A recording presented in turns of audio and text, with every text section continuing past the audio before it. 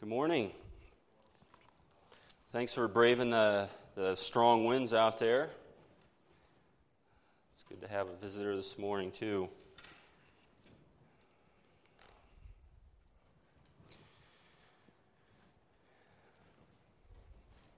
So if you haven't already, turn to Colossians chapter 1, verse 28.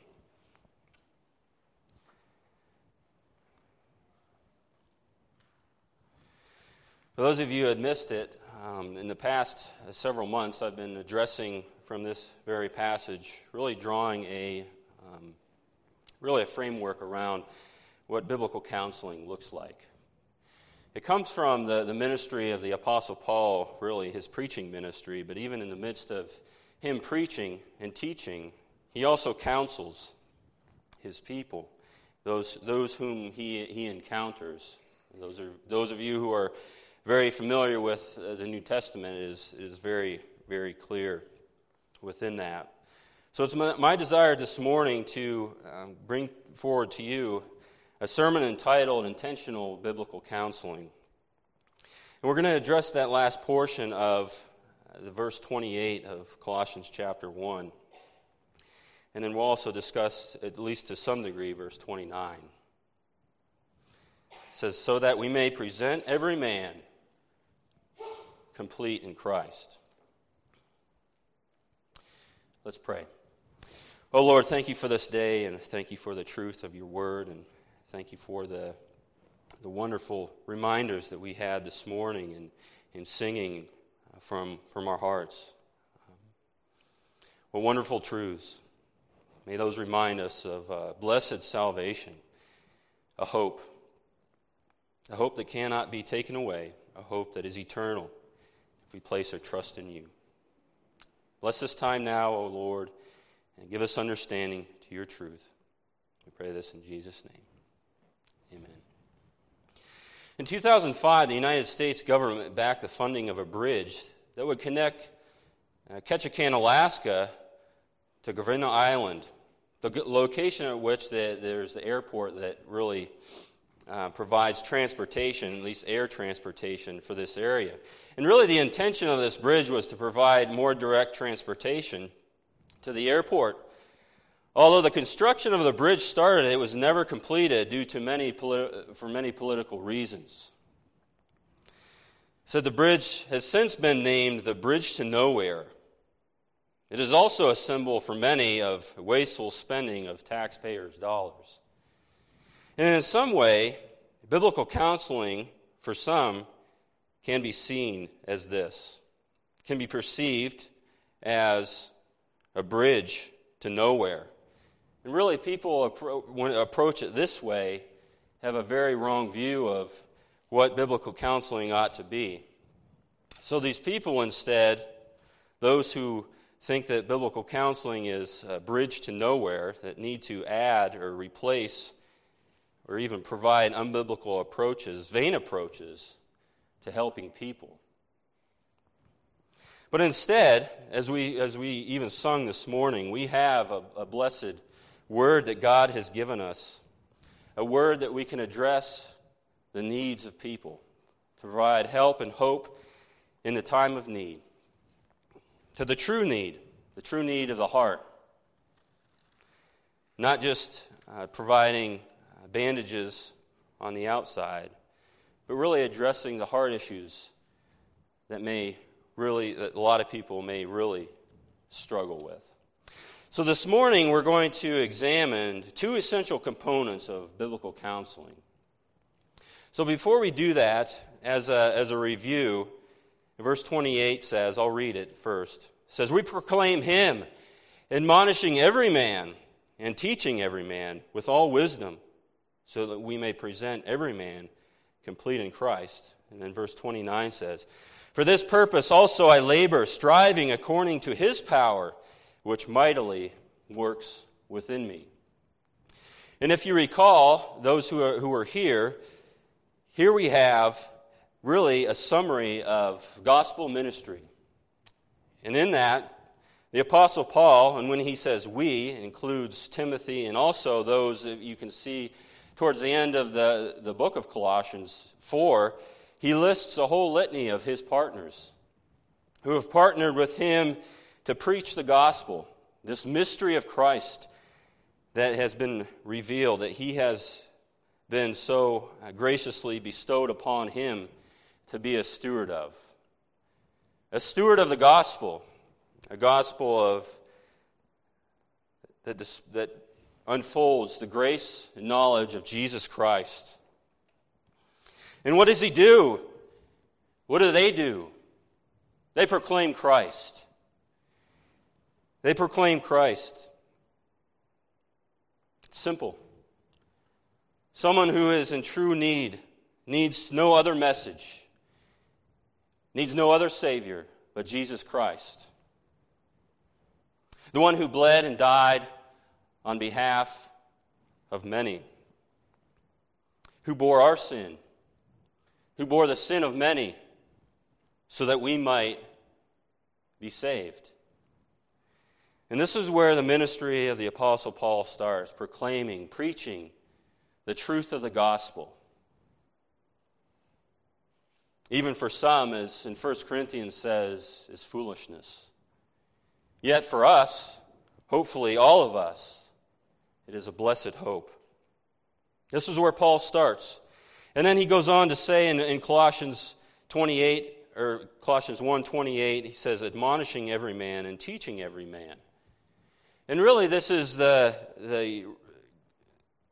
what Paul does, admonishing, teaching, provides instruction from the Word of God on how to live. Provides instruction from the Word of God on who Christ is. Even at the beginning of Colossians, you see this wonderful explanation, or really where Paul really delves into who Christ is. Who is this Christ that he proclaims? Who is this Christ who has come to be the Savior of the world? It's a Christ, for in verse 13 of chapter 1 says, for he has rescued us from the domain of darkness and transferred us into the kingdom of his beloved Son, in whom we have redemption and forgiveness of sin. It is this Christ, in verse 16 it says, for by him all things were created, both in the heavens and on the earth, visible and invisible, whether thrones or dominions or rulers or authorities, all things have been created through him and for him. He is before all things, and in him all things hold together. He is also head of the body, the church. He is the beginning, the firstborn from the dead, so that he himself will come to have first place in everything. For it was the Father's good pleasure for all the fullness to dwell in him. This is the Christ whom he proclaims, who he admonishes every man. And notice that Paul says, every man, admonishes every man, and teaches every man. Nobody is excluded. Nobody's ignored. The message of the gospel is for every ear to hear and every heart to respond. From the lowliest of low, you can probably recall some favorite testimonies and passages in Scripture that you see those who have turned from their sin and turned to God, and the testimony of the Apostle Paul, the testimony of the Ethiopian eunuch.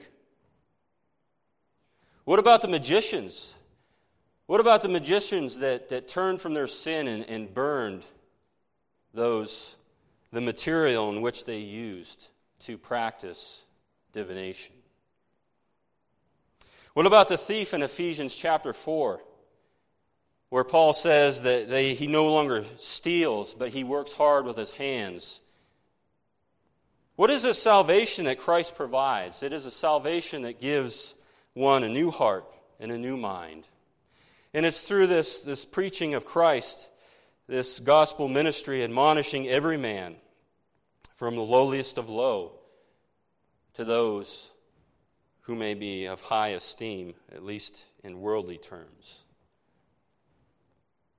Yet through the gospel of Christ, Those who respond are brought to the same place of humility, to trust in Him. And what does Paul do? And he teaches and admonishes every man with all wisdom. Wisdom from God through His Word. And that brings us to the point where we're going to address today, the end of verse 28. So that we may present every man complete in Christ. This here we have the purpose of Paul's ministry.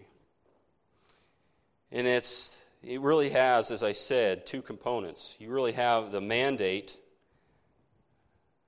We're going to look at the mandate of biblical counseling, where Paul says that so that we may present. There's this presentation that happens. But then also the mission of biblical counseling.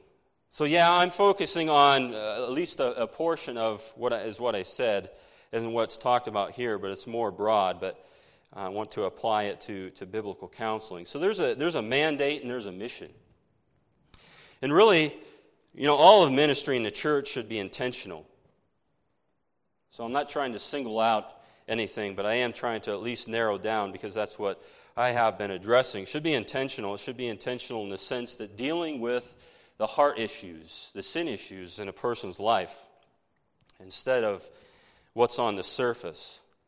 And really, there's too much confusion and misunderstanding about biblical counseling within the church. As I said before, there's too many times where I've heard even pastors say that they don't feel qualified to counsel the people that come to them. And this, we should be very convinced from this scripture, is very wrong. Even to the point of every Christian should be convinced that they are able to address people's hearts and minds through the Word of God, taking from the model of Paul and his ministry, proclaiming Christ, admonishing and teaching with all wisdom. And really the end or the aim or the purpose in which everyone should have, the church, is to what? It's to see one complete in Christ. Someone who is mature in Christ. So here we have a pattern that provides help and hope to deal with a real need, a pattern that deals with the heart God has given us through His Word. What a blessing.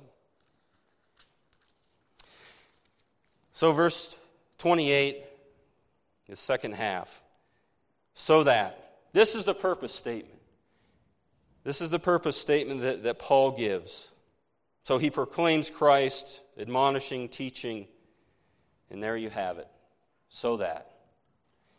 This is on the heart and mind of a true servant of Christ. So that we may present every man complete in Christ. And really you ought to approach every interaction with your family, friends, desire to minister the truth of the gospel with this in mind.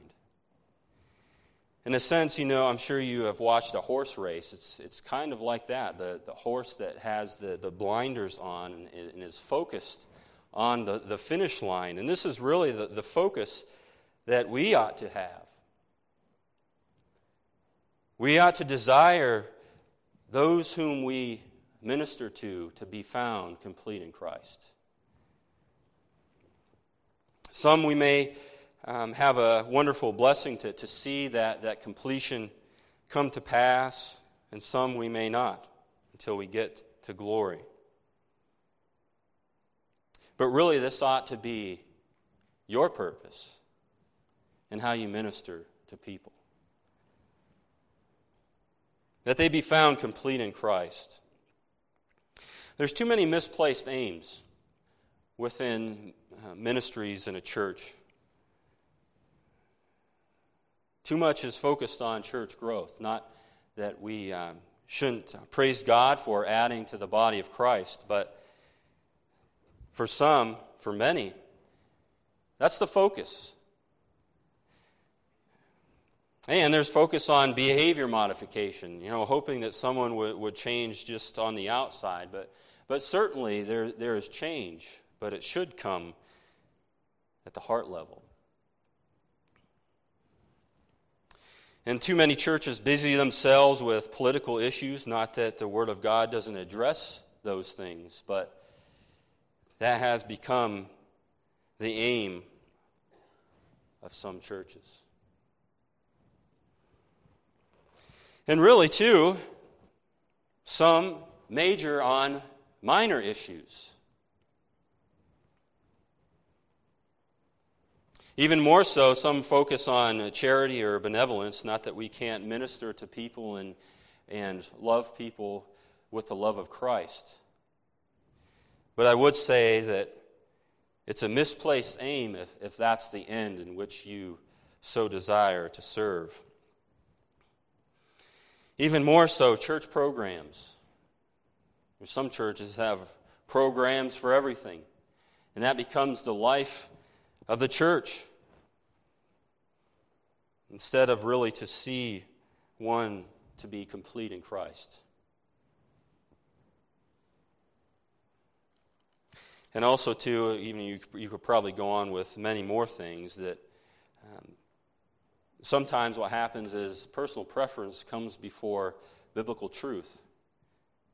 And it is a challenge at times with the convictions that we hold. We ought to make sure that the convictions that we hold and that we communicate to others ought not to be those of, now if they are a preference because they're biblical, that is fine, but it is something that happens where the aim of the ministry in a church is purely preferential instead of a biblical approach. So this misplaced aims in church ministry, including biblical counseling, has caused and is causing a lot of confusion and diversion away from the true purpose, this true purpose here.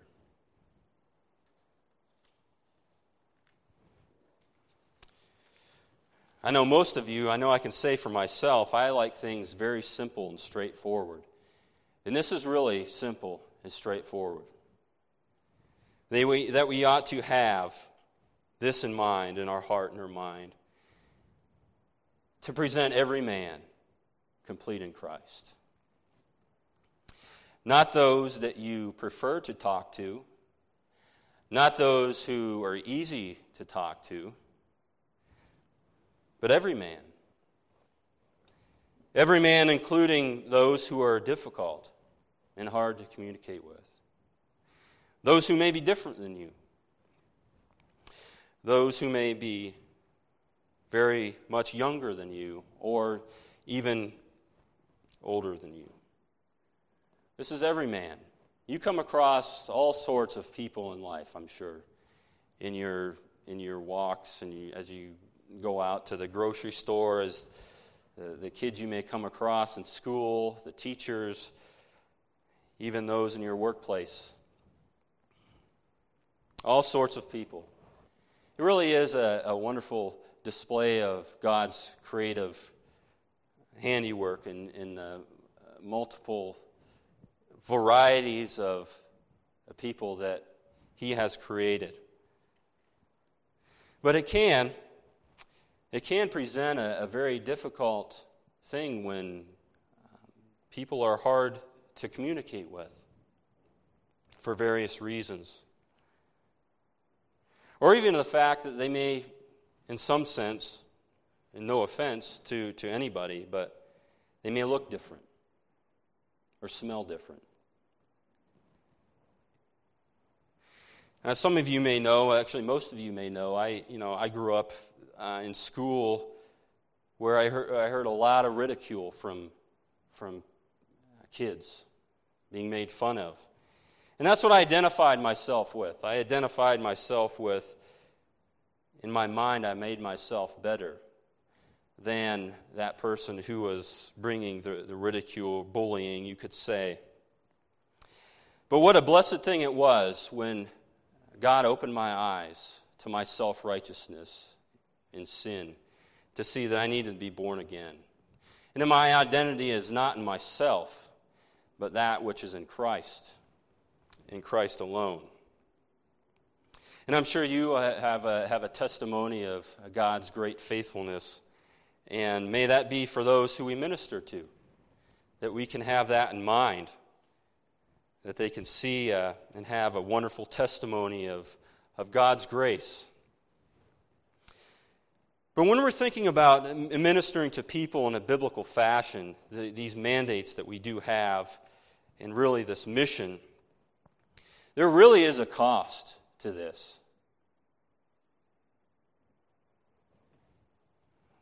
You hear stories of people all around the world who have put their faith in Christ. And in some countries, that has cost them their life. And for some, it has cost them the loss of their entire family. But that's really what needs to happen. In the sense that if a person trusts in Christ, they ought not to waver from anything. I guess what I'm saying is that it ought to be like the buried treasure. A buried treasure that you dig, and that's what you are searching for, have been searching for your whole life. An eternal wealth in Christ.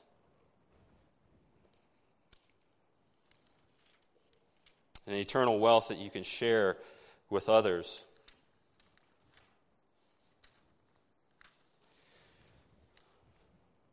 So first, the mandate of biblical counseling. If you look down there, it says, so that we may present every man complete in Christ. This presentation in the original language is made up of two words that mean placed beside. And it's a term that has the basic meaning of to set before. And really the idea here is in context. Paul and Timothy know that they have the responsibility to make a presentation of every man.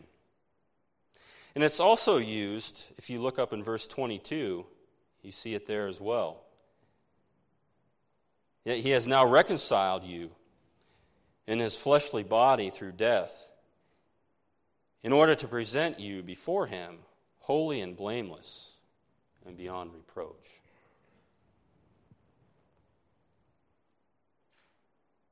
So the meaning here is to present someone to God with a focus on the quality of the one presented.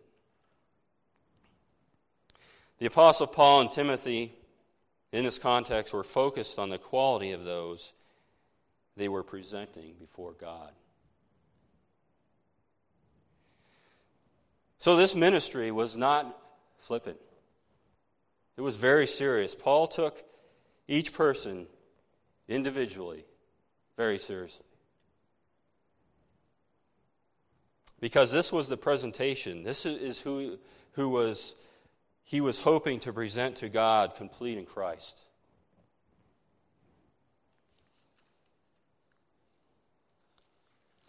What method did Paul use? I would say that the method is we had spoken of in the past and even today is preaching and teaching and counseling.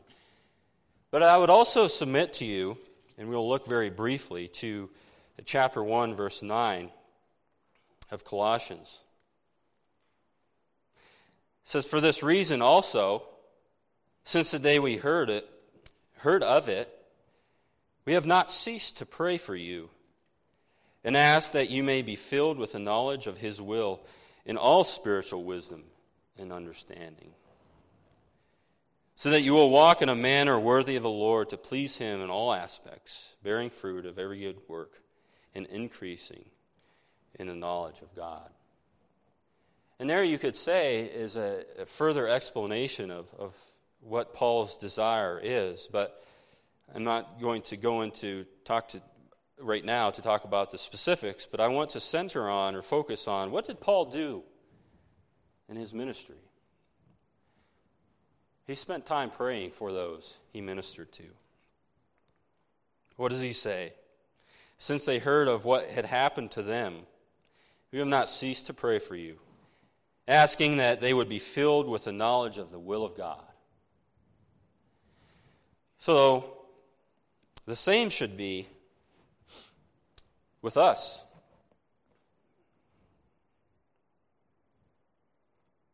So as we seek to invest in the lives of people, at whatever the cost, we ought to be committed to pray for those people. Pray for those whom we minister to. Although it's not necessarily the focus in this passage, I want to draw our attention to, at least to some degree, and really examine this manner of life that Paul lived. So here you have these men who have this great desire to present to God a people who is holy and blameless in His sight through Christ. I want to examine Paul's life, because really we're going to have and really see the heart of a man, the heart of even Timothy and those who served alongside Paul, a pattern for all of us to follow. Let's look briefly. We're going to look at a few examples. Chapter 1, verse 3, it says, we give thanks to God as they pray. Gave thanks to God, a heart of gratitude, of thankfulness. Giving thanks to the Lord for what He has done. But also, verse 24, Paul did not live, as most of you know, familiar with. Verse 24, it says that he suffered. For whose sake? This burden was on Paul. A burden to discharge his ministry. And he did this for the sake. And here in this context, in verse 24, it says, for your sake. Living a life of suffering, persecution, because of the gospel. You can read through multiple examples in the book of Acts where this was described, or is described, I should say. But I want to add to that this as well. I want to add what it describes in verse 29 of chapter 1. It says, for this purpose also I labor, striving according to His power, which mightily works within me. And also, I should say too, that we have a great struggle. Chapter 2, verse 1. For I want you to know how great a struggle. What do these mean? Paul anguished over this. This was an anguishing and exertion of himself to exhaustion. This is what his ministry looked like. And it's very interesting. In chapter 4, verse 12, you have that as a description of Epaphras. Epaphras, who is one of your number, a bondslave of Jesus Christ, sends you his greetings, always laboring earnestly for you in his prayers, that you may stand perfect and fully assured in the will of God. And I'm sure you have seen some threads of a common theme through these ministers who desire these people to be found standing firm, complete in Christ. And as I said before, in verse 28, it says 3 times that makes mention of every man. This ministry was not partial. It was to every man. The homeless, the wealthy, those who are depressed, those who are contemplating suicide, those who have sought to worship idols. It's not partial. But I should also add, too, that this ministry, this man, didn't do it by himself. He put his hand to the plow with many faithful servants of Christ. And he names so many of those in chapter 4. Aristarchus, my fellow prisoner, sends you his greetings. And you can read so many names there, including, as I said, Epaphras. He's not a lone ranger. By God's grace, that he's labored alongside, as I even mentioned before, Timothy.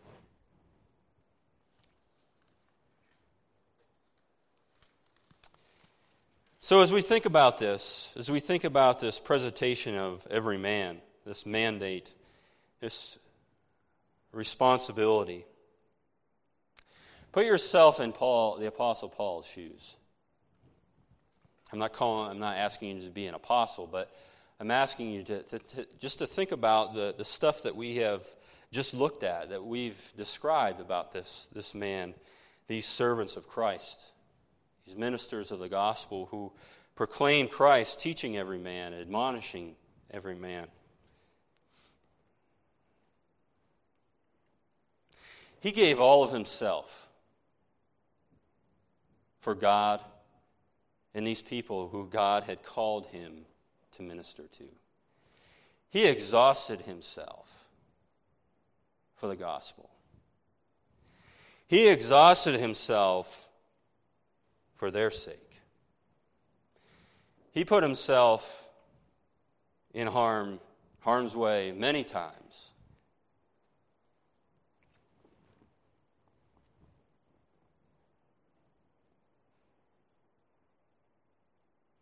Do you think Paul had to deal with difficult people?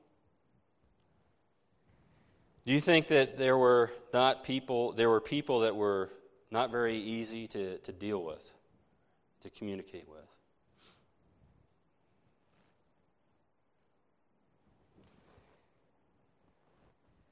Do you think that there were people that took a lot of time and effort and maybe be in your eyes a waste of time? You think there were people that drained him of a lot of energy? Sure. But see, we examined his perspective. He exhausted himself. He labored and anguished over. And I would think that Paul, it'd be fair to say that Paul anguished over getting the truth of the gospel correct. Because he knew how serious this was. Because in a sense, it draws a line in the sand for people in their life. And you can see this in chapter 4, verse 3. Praying at the same time for us as well, that God will open to us a door for the word, so that we may speak forth the mystery of Christ, for which I have also been imprisoned. Here you have the Apostle Paul asking for prayer that he would preach this truth of the gospel, this mystery of Christ, that he would get it correct, delivered to these people in the proper and accurate manner. so that they not build their life on sand, but they would build their life upon the rock of Jesus Christ.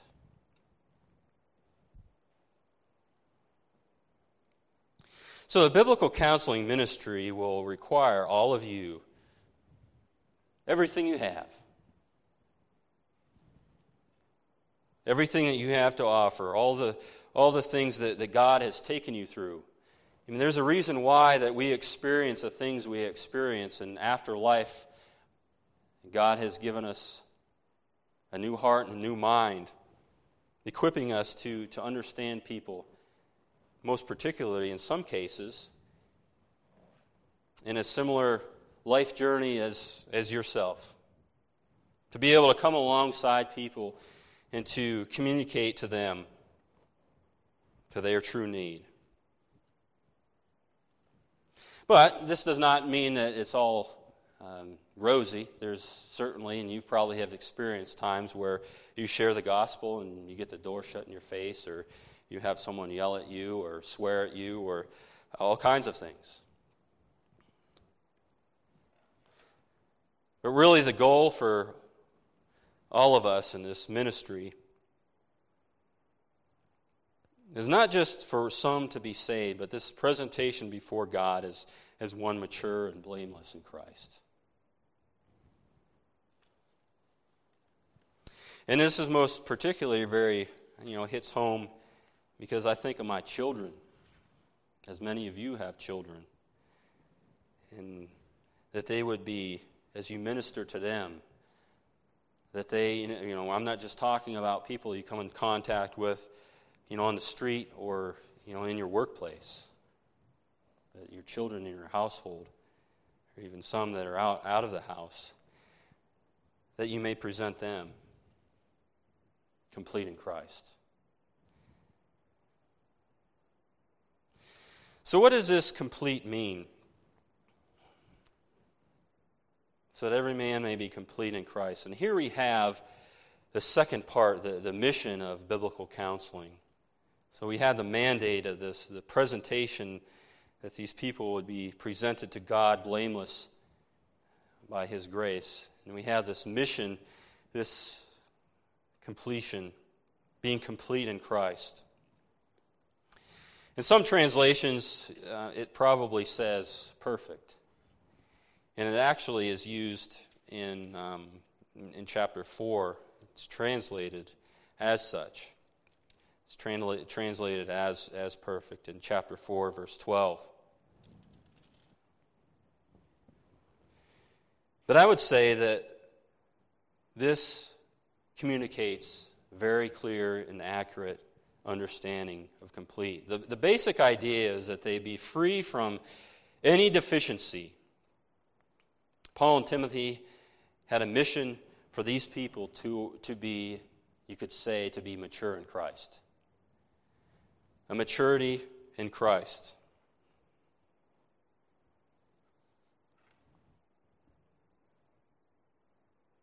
Bringing the ultimate end of maturity as it pertains to the personal identity and character of a person. This is the idea of this word that is used here, complete. The Apostle Paul and Timothy were focused on seeing the completion of every man's identity to be found in Jesus Christ, in Him alone.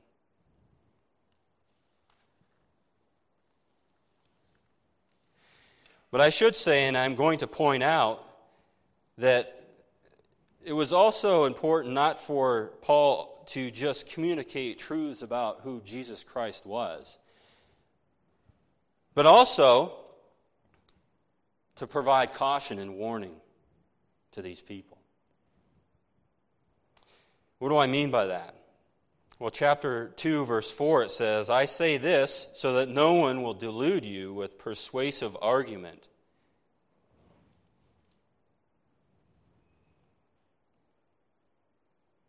What is he saying there? There are false teachers out there that seek to delude you with their persuasive arguments. Paul's warning these people. the church. Of being deceived. Chapter 2, verse 8. Very similar. See to it that no one takes you captive through philosophy and empty deception. And the idea, the understanding of this word captive is to captivate or lead as one away from. So he's talking about the problem, or he's warning them about the issue that someone would entertain these empty, these elementary principles, these philosophies, this empty deception, as he says, that would entertain these in their thoughts and their minds, and it would just slowly draw them away. And that would captivate their mind instead of Christ. You see, there's so many people in this world that are captivated by the wrong things. That are captivated by these persuasive arguments. These elementary principles, these philosophies, these empty deception. Their minds and their hearts have been drawn away. Scripture says or calls these people alienated from Christ. Bondslaves of sin, who love darkness rather than light.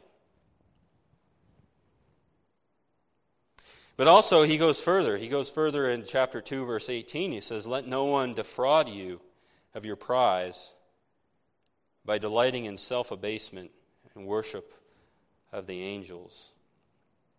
And the idea here is to rob of a prize.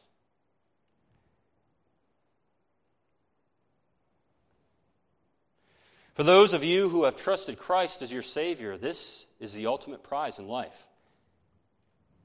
And there are those who are tempted and are even being led away by this deception who think they have this prize in life. This prize in life takes all forms. Right here, he illustrates forms of worshiping angels, idol worship, or delighting in self-abasement, delighting in forms of ways that people think make them righteous before God.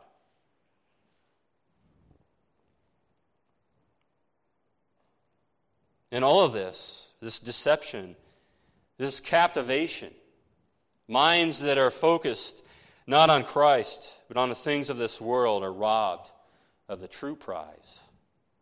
Those who think that they are on the narrow way, but in fact will be found on the broad way. The broad way that leads to destruction. And there's plenty of false teaching out there that seeks to deceive and to captivate. And Paul, here in this letter, he found it necessary to warn the Colossian church of this false teaching and caution them that they not be robbed of or captivated by these empty pursuits, but instead fill their life full of Christ and have their minds and hearts be captivated by Christ. Chapter 3, verse 2, it says, "Set your mind on things above, not on the things of this earth."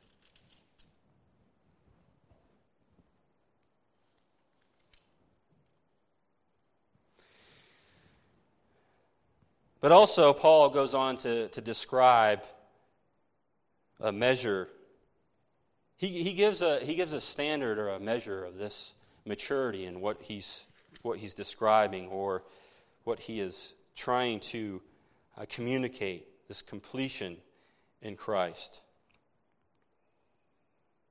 I think there's a reason why Paul sought to use many verses to lay out really a Christology here in Colossians of who Christ is, Christ's authority in salvation, But also in chapter 2, verse 6 and 7, how people can grow in Christ. Therefore, as you have received Christ Jesus the Lord, so walk in him, having been firmly rooted and now being built up in him and established in your faith, just as you were instructed and overflowing with gratitude. So here, this measure in which he's talking about is that the knowledge of Christ. It's necessary for one to have a knowledge of Christ in order to grow in him. Because it's in him that we ought to walk and be established and firm in our faith. But not only that, but also chapter 1, verse 9 and 10, Paul says that there is this idea, for this reason also, since the day we heard of it, Paul prayed for them, in verse 10, so that you will walk in a manner worthy of the Lord to please him in all aspects. So there's this idea of knowing the will of God, the end of verse 9. And there you have another purpose statement, beginning of verse 10. So that what? So that you will walk in a manner worthy of the Lord. So a knowledge of Christ and a knowledge of the will of God. And the will of God, I know I struggled with that in a lot of ways, because there's so many things out there that can confuse people on, what is the will of God for my life? Well, at least in part, this is described here. But also, too, is the knowledge of the gospel, and we discussed that to some degree. But I want to focus here on this. So you have a knowledge of God, knowledge of Christ, this knowledge of the gospel, but also a knowledge of applied theology. And what I mean by that is how to take what you know and apply it to your life. Just as I read briefly as an example, chapter 3, verse 2 says, so set your mind on the things above, not on the things of the earth. How do you do that, and what results because of that? And really, you should be convinced that this is why theology matters. It's not to be something to be desired so that you just can know all sorts of various nuances of theology and who God is, who Christ is, just to know it. But that ought to be applied in life. And really, this applied theology comes to a culmination in two clear verses, or portions of verses, I should say. Chapter 3, verse 17, it says, whatever you do in word or deed, do all in the name of the Lord Jesus, giving thanks to him, to God the Father. And for some of you, that's a life verse. You recall that to mind on a daily basis, that whatever you do in word or deed, do all in the name of the Lord Jesus Christ. And this is really the culmination of knowing Christ, knowing God's will, knowing what the truth of the gospel is. And with that mindset, and you say, whatever I do in word or deed, I do it in the name of Christ.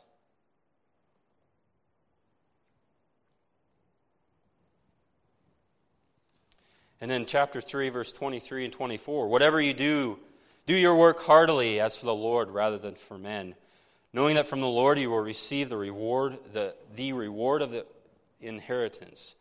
It is the Lord Christ whom you serve. Again, this is where it all comes together. So just think about those who you talk to, who you share the Word of God with, who you may be counseling.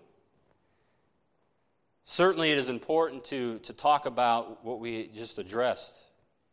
Teach them about who God is, who Christ is, the truth of the gospel. But also help them understand. We ought to help them understand how this applies to life.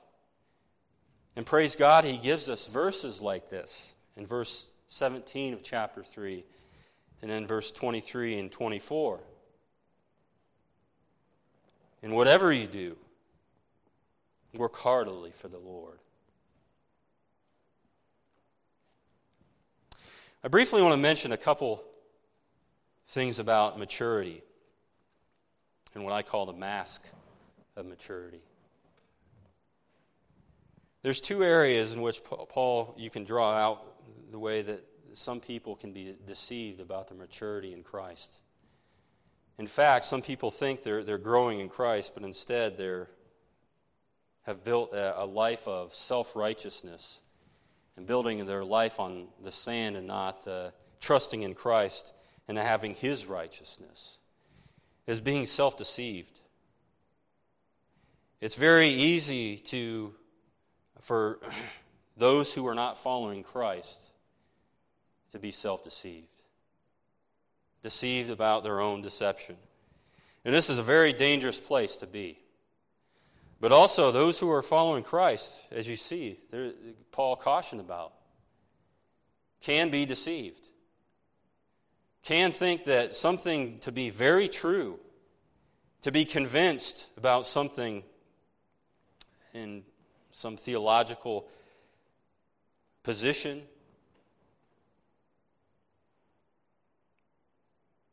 but more importantly, be so convinced that they are a child of God, but where in fact be so far from that.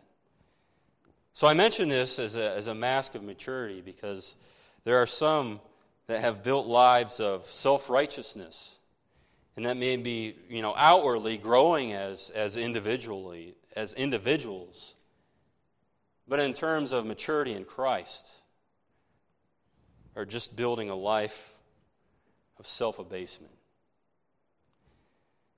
And I also want to mention, too, it's connected with the one before, is this life not only one who is self-deceived, but one who is self-righteous. Because the self-righteous one will often compare themselves to others and say, I'm not as bad as them, and form various ways of thinking of how they're better than certain individuals.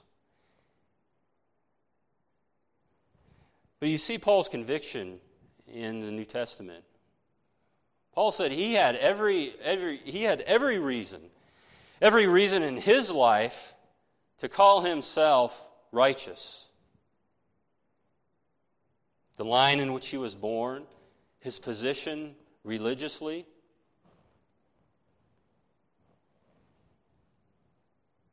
Yet when his eyes were open to the truth of the gospel and in a sense, the scales fell off of his eyes, he saw himself for who he was. And this is what I'm talking about. This is what I'm talking about, not only maybe for yourself sitting there today, but these people that God puts in your life to minister to. People are self-deceived. People have built a life of self-righteousness. I think just because that they do so many hours of community service. But even some not even live, self-righteousness. You hear people talk about, well, I hope I've done enough good. Done enough good works. Putting their faith and trust in, I hope I've done enough.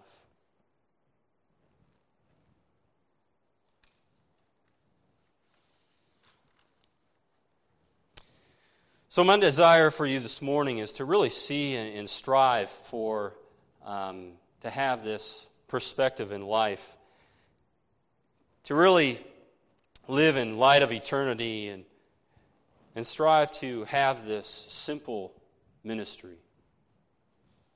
Maybe not so simple, I should say, but clear and concise. Because ministering to others can be very difficult and where you have to wade through a lot of issues. God has given us great grace and opportunity to minister to others. And I just want to lay out a list of just really a process of maturity, just as a list. First off, the work of God. God works in the person's life, and you could just as simply say salvation, where He has taken someone, transferred someone from the domain of darkness to the kingdom of His beloved Son. Where there's redemption, where there's forgiveness of sin, made alive together with Christ. There's this work of God, and this process of maturity begins. But it doesn't end there. It's this process of putting off and putting on. Putting off the sinful patterns of the old life and putting on the new life in Christ. And you can see that in chapter 3, verses 8 through 10. I won't read it. But it's a wonderful illustration, a description of being proactive with sin. Taking off the wretched clothes of sinfulness, putting on God's character, Christ's character, fruit of the Spirit.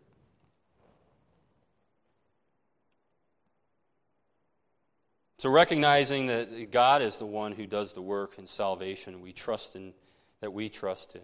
To be proactive with sin by putting off and putting on, and focusing on Christ. This is what Paul did, and this is what you ought to do, and this is what you ought to do with others whom you seek to share the gospel with. You focus on Christ. And you could probably add more to this, but I'm going to add one more, is that you hone your skill of discernment. We ought always be striving to be discerning, be wise. Because there are plenty of ideas, plenty of teachers that are seeking to captivate our minds and our thoughts, and not thinking on the things above, but thinking on the things of the earth. So biblical counseling can only help those who submit to God's authority.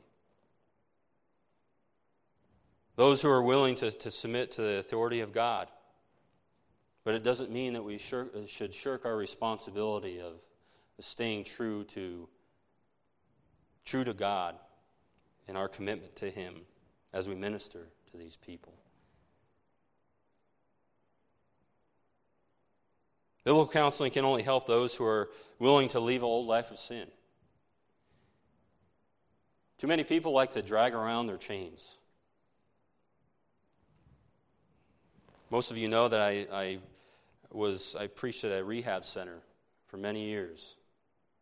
Hear all kinds of stories about guys that go away and they come back. And where do they go to?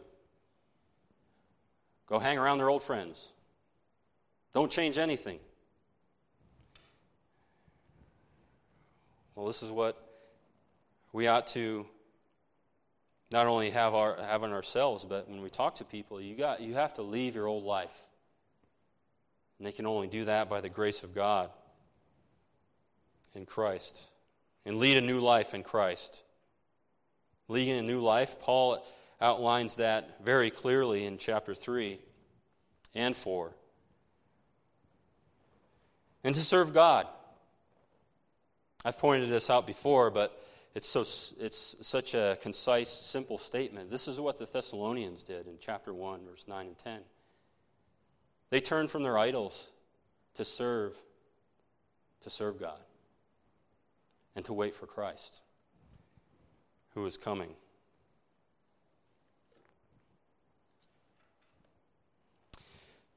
So as we close, I just want you to just examine